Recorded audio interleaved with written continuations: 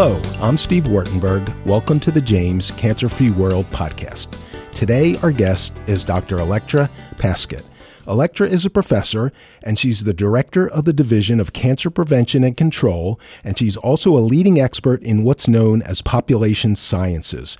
Today, we're going to talk to Electra about the human papilloma virus, also known as HPV, and it's a sexually transmitted virus that not only causes STDs, but it causes several types of cancer. For example, 90% of all cervical cancer is caused by HPV. And here's the thing, there's actually a vaccination for it, but not everyone gets the vaccination.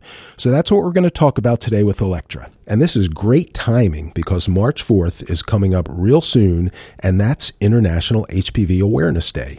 Welcome to the podcast. Thank you, Steve. It's great to have you, and this is a very important topic. But first, before we get to HPV, I think it's important for people to understand a little bit about what population sciences is. So kind of fill us in on what it is and what you and your team here at the James do.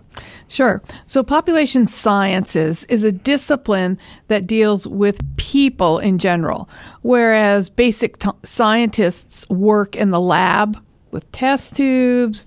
And clinicians, when we talk about clinical science, they mainly do treatment trials, whether it's with a new chemotherapy drug, radiation, or surgery. With population sciences, we deal with many aspects that we call across the cancer control continuum, which focuses on what causes cancer, so the risk factors for cancer. How do you prevent cancer? So can we teach people how to lose weight and exercise, for example? Can we take the tests that have been verified to work to find cancers early and get more people to get screened? So we call that early detection research. And then amongst people who are diagnosed with cancer, can we address their needs for quality of life during cancer treatment and afterwards in the survivorship area or in palliative care? And so this whole area of HPV, that was discovered as a cause of cancer. So population scientists connected the dots between smoking and lung cancer, exactly between right. HPV and all these different cancers. So you do the research among cohorts or groups of populations to make those links that are essential and vital to move the research forward and prevention. Exactly right. So population scientists make that link. Now, with the case of HPV, if I can continue on that framework, we then worked with basic science colleagues to develop a vaccine. Once we were able to identify the specific type of virus and the specific types of HPV that caused cervical cancer, the basic scientists were able to develop a vaccine. And then with population scientists and clinical scientists, that vaccine was tested in cohorts of adults, healthy adults, young adults, and to see if it would prevent cervical abnormalities. And so now population scientists are trying to figure out how to get HPV vaccine used to its maximum in the population. Okay, so let's take a step back. First of all, what types of cancer does HPV cause? It's a lot, isn't it? It is about 6 different types of cancer. So as you mentioned, HPV is a sexually transmitted disease or an STD. It is contracted through sexual relations, but there have also been some studies that have found that HPV can be transmitted by kissing or even perhaps by passing objects like cups, bottles, things like that, and transmitted into the mouth. Through the saliva or? Yes. Okay. And so HPV has been found to be associated, as you mentioned, with cervical cancer, but oropharyngeal cancer, That's in the throat? In the throat, the base of the tongue and the throat. With anal cancer, penile cancer, vulvar cancer. So many of those types of cancers that are related to sexual activity. Okay. So population scientists establish a link between HPV and all these different kinds of cancers. Then research was done to come up with a vaccine. When was that the vaccine was created, roughly? So we've had the vaccine since June of 2006. Okay. I like the way you say June of 2006 because it's like such an important date for you, I would imagine. Right. I always remember 10 years, June of 2016. So that's how I remember that. So that was a huge date, a vaccine for a virus that causes so much harm to so many people. Exactly right. And for so many years, we have been asking, the public has been asking for a vaccine to prevent cancer. Yes. Now, we all know cancer is over 200 different types of diseases. So we can't just have one vaccine to prevent all cancers. But we're started with cervical cancer, with the HPV vaccine, which can prevent cervical cancer. So in 2006, this vaccine is created. So how many people, is there a percentage of the number of people who are eligible who take it? And first, I think it's preteens is when it's most effective. Right. So let's start with who should get the vaccine, okay, and then why.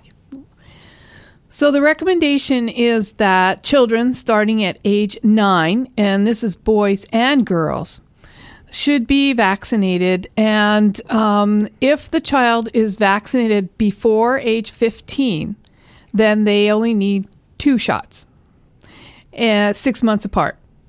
If they are older than, they are 15 and older, up to age 26, they need the 3 shots. Okay. And a lot of people say, why do you need to vaccinate a child? They haven't been sexually active. Why do you need to vaccinate them?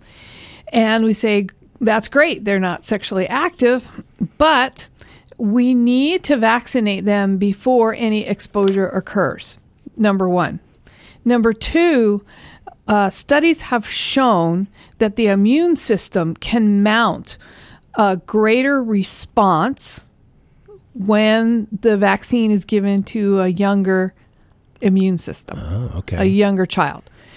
And so I mentioned that the vaccine has been in use since 2006, and we still see lasting protection in these cohorts that were vaccinated early, meaning that the immune system is still keeping up with the antibodies and not showing a significant decrease that would suggest that there needed to be any boosters as of yet.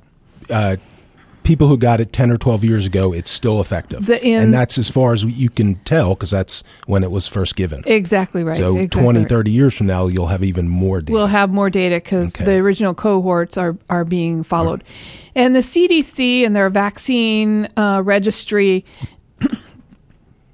they follow across the states to see if there are any severe adverse effects. And there are no greater severe adverse effects reported for the HPV vaccine series than for the other childhood immunizations that are given at the same time, meaning the meningococcal and the Tdap. Boy, so this seems like almost a no-brainer that every child at that age, 11, 12, 13, should get this.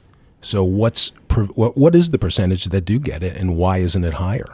So I have I'm looking at the data that came out for it came out in 2017, and it is data from the 2015 survey that was done. So if you look at who got 1 shot, and 1 shot's better than none, but it's only 1 shot. Okay. It's about 6 out of 10 children are getting the vaccine by age 13. So that's what the CDC is measuring now. They're recommending that when children come in for their 11 and 12-year-old checkup, that in addition to the Tdap and the meningococcal, that they are given the HPV vaccine, the first one in the series of two. So that's probably why it's as high as it is at 60%, because they're getting a series of vaccine shots altogether, where I'm guessing that second shot, since it's going to be just that second shot in 6 months, they don't come back. They don't necessarily come back. And so now, you made a very interesting statement there. Okay. You said that it's so high. Okay. All right. That's true. It's I shouldn't say that. It should be 100%, but it's higher than I thought you were going to tell me. Well, so if we look at in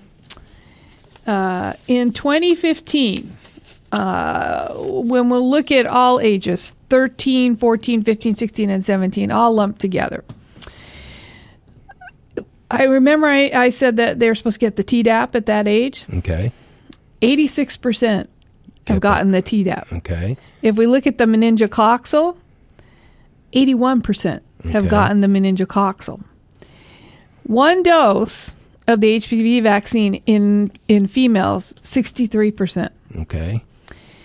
Males, one dose, 49, or actually 50%. Okay. So the first question is, if they're getting them all at the same time, why are we at 86% for Tdap and only 63 and 50%? So not everybody's getting it, the 3 shots as they should. 3 shots together. Okay, so now let's look at the three doses. It's 42% in females, and for males, it's 28%. Wow. So we're not getting the full series. So not enough people are getting the first shot, and even less are coming back for that second or third shot as needed. Yes, and the CDC has set the goal at 80%. We are at 60% for one shot. Oh, for one shot. Right. Okay. And you might ask, why has the CDC set the bar at 80%? In infectious disease epidemiology, which this is an infectious disease, sexually transmitted disease is an infectious disease. The great guru scientists have established that in order to develop herd immunity, and I'm going to explain that in just a second. In order to develop herd immunity, we need to be at 80% of the injection of the vaccine. For any vaccination. Yes, to establish herd immunity. Okay. And herd immunity means that in the population, you will have enough people vaccinated that you can, for the most part, eradicate that disease. Okay. So we don't have TB anymore. We don't have polio. We don't have smallpox. Why? It's not just because we've improved sanitation.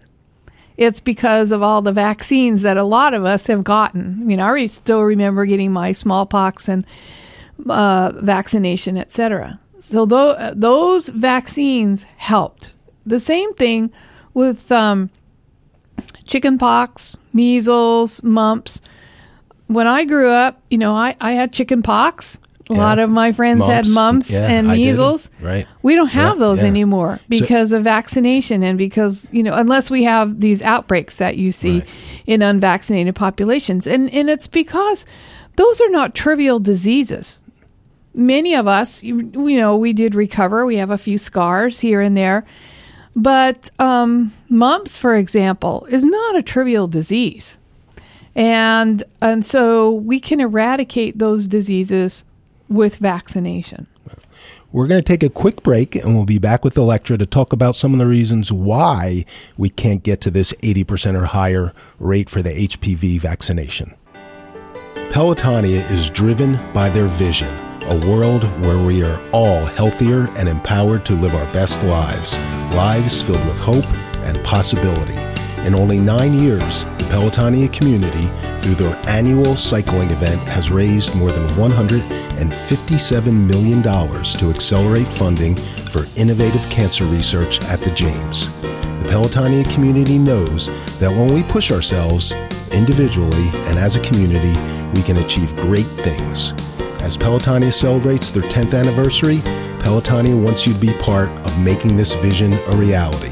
To learn how you can get involved, please visit pelotonia.org. That's pelotonia.org. Let's change the world together. We're back with the James Cancer-Free World podcast, talking to Electra Paskett about the HPV vaccination. And when we left off, we were just about to start talking about why the vaccination rate for HPV isn't higher. So Electra, kind of run us through some of the reasons and the myths and just why we can't get this rate up higher and save some more lives. Sure. And that's, one of the big questions. People say, you have this vaccine. Why aren't people just lining up around the corner? And I believe it's because there's a lot of myths about the vaccine. When it first came out in 2006, it was very politicized, and it was linked to sexual promiscuity. And unfortunately, throughout time, cervical cancer itself has been mistakenly linked to promiscuity, and it should not be. Okay. People would say, well, that's only a disease of prostitutes. That is wrong. Oh, and that they deserve it in some way? They deserve it. Yeah. That is terribly wrong. Yeah. So my mother was a cervical cancer survivor. Oh. My mother was not a prostitute. And so we need to stop thinking about that, and we need to not stigmatize this disease. So, in reality, 79 million Americans are infected with HPV. Wow, that's like a quarter of the population, I think. That's a lot of people. Yeah. And about 14 million people become newly infected each year. Wow. So this affects everyone. It affects everybody. Yeah. If you look at it, about 80% of adults sometime in their life will have been infected with some type of HPV. Now, we need to say that there are certain types of HPV that cause cancer, and it's actually the HPVs that stay in the body that are the most deleterious, that are the ones that can integrate into the DNA of the cell and actually cause cancer. For a lot of these infections, they will clear because our immune system is so good at clearing them. But so the stronger, longer-lasting ones obviously stay longer. They're the ones that cause cancer, so it's like a catch-22. They are. But you don't know right. if you've, necessarily that your body can clear it, which is where the vaccine comes into play, because it will naturally allow your body to build up a response to the little bit of virus that is introduced in, and it's not a live virus, that is introduced in the vaccine. So your body can build an immunity to HPV. And then if you ever contract it, you've already got those antibodies, and it will kill the viruses. So what about the 79 million Americans and the 14 million every year who contract HPV and are adults older than 26, and can they get a vaccination or not? No, not at this time. I want to say there are studies ongoing now for people who are shown to be positive to HPV and actually who have some, for example, cervical abnormalities, precancerous conditions, to see if the vaccine will help. Those studies are still underway, and so we don't make recommendations for that. Hopefully, in the future, we'll know more. But for women, they should be getting regular exams. The screening guidelines changed recently for women, so that actually the primary testing is, you can get as primary testing HPV testing in addition to cytology PAP testing. So there are some changes coming for the recommendations for screening for women. But I wanted to get back to your question about why more people don't get vaccines. So the whole thing is really linked with sexual promiscuity. So when the vaccine first came out, and still parents think, well, if I give my child this vaccine, it will be a green light to have sex. Right. That is not the intent of the vaccination. So we need to really get that off the table. Secondly, there's a lot of fear of vaccines in general. And as I mentioned earlier, this vaccine has now 10 years plus of observation, and there's no evidence to say that there's any increase of severe adverse events with vaccination for HPV. And then, the main thing that we are really promoting is when the child comes in for the 11 and 12-year-old well visit to get the other 2 shots, we are suggesting that doctors give the message that your child is here for their well visit checkup, and at this time it's recommended that they receive 3 shots: the meningococcal, the HPV, and the Tdap. And bundling them like that, like they're all equal, which they are equal. There's no point in necessarily pointing out the HPV vaccine because it's just as safe as the other 2. If there are questions, answer the questions that the parent has about any of the vaccines, and model good behavior about giving a positive recommendation for all 3 vaccines. So do you think it's up to, I guess, the James and others within the cancer world to stress through education that the HPV vaccination prevents cancer? That if more parents knew that, they'd be more likely to have their children get the vaccination than that maybe they just don't know it. Yes, that's exactly what I've said several times, is that the HPV vaccine is about cancer prevention. Yeah. It's not about sex. It's about preventing cancer. But do you think that many of the parents who don't elect not to have their children get that vaccination, that's why? Because they don't understand the cancer? I think there's a lot of misunderstanding. And the parents that we talk to, they say, well, my doctor hasn't recommended it. Oh, so doctors themselves So we need to have a multi-pronged approach in terms of reminding the doctors that they need to suggest to the parents strongly that their child get this, and to the parents that this is about preventing cancer down the line for their child. And I know that you and your team do this, and that you have outreach programs in Appalachia and here in Columbus, that you're doing this education every day. So we are. Okay. So, I mean, can you just give us a sense of how you're doing that? We have a couple of things we're doing. First of all, we are partnering with several entities across the state, and we are sponsoring the film called Someone You Love. And it was a documentary that was done by Hollywood producers about the lives of 4 women with cervical cancer. And we have bought the rights here in Ohio to show the film. And we are going around the state working with colleges and universities to plan a program. It's mainly planned by the students at each of the places we've been working with. And the students put out advertisement for the showing, and the local entity plans a panel discussion afterwards. And then at many showings, we have the opportunity for students to sign up for their local clinic to get the shot, or to get, sometimes the clinics will actually give the shots there on site.